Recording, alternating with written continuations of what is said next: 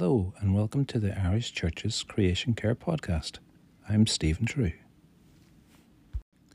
This podcast explores how churches across Ireland are developing mission by using creation care, and also how they're connecting with their communities and young people by developing climate justice in their local area. In this episode, we explore how walking humbly led to the churches in Ireland divesting from fossil fuels.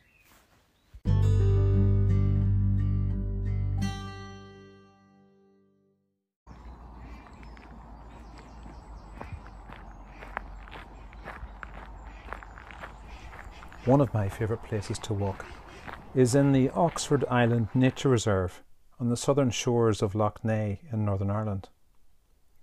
One winter's morning last year, I woke early and walked out along the breakwater as the low winter sun was rising through the mist. The light was golden, the birds were singing, and I was humbled by the beauty and scale of God's creation. Another memorable walk of mine was the half mile from our little house to the Christian school where my wife and I taught in Asuncion, Paraguay in South America. We often walked in the intense heat of 40 degrees Celsius. People from the nearby shanty town would sometimes call at our house, asking for scraps of food. But one fiercely hot day, I remember being asked simply for a glass of cold water. It was living in Paraguay and working with the church there that we saw firsthand the effects of climate change, the heat waves, drought and floods. Later, when I discovered that the Anglican Church, the Church of Ireland, was investing in fossil fuel companies, the industry that was driving global heating, that I remembered that person who had simply asked me for a drink of cold water on that hot day. I felt it was unethical for my church to be funding the climate crisis whilst the poor of the world were suffering. But what could one individual do to shift the investment policy of an entire church denomination?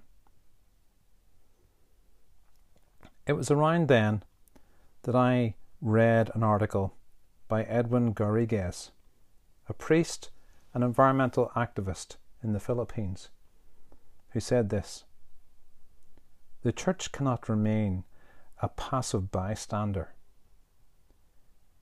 It is our moral imperative to give voice to the voiceless.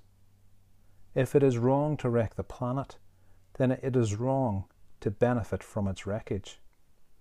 A growing global movement to divest from fossil fuels takes this ethos at its heart." I decided to raise the issue of divestment from fossil fuels in the Church of Ireland.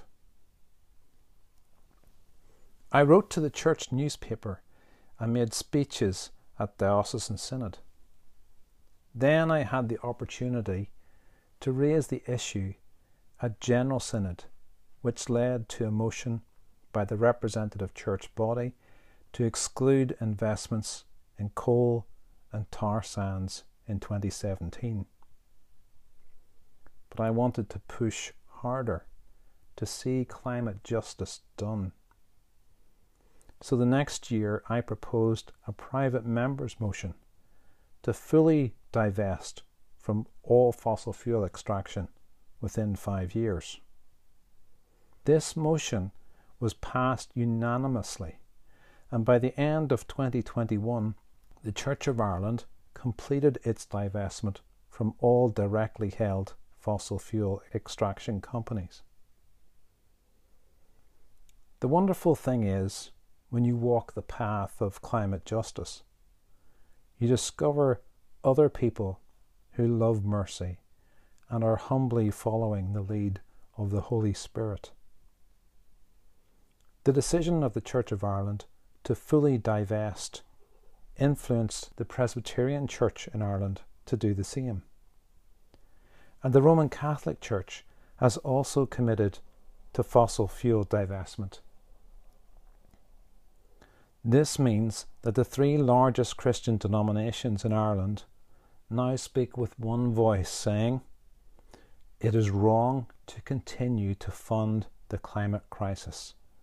We have a moral imperative to divest from fossil fuel companies.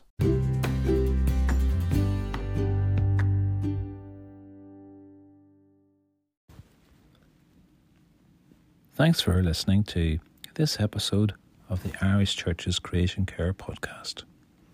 If you like this, please leave a review, and if you'd like to take part, get in touch with me through the website thetrues.com and just drop an email to me, Stephen True.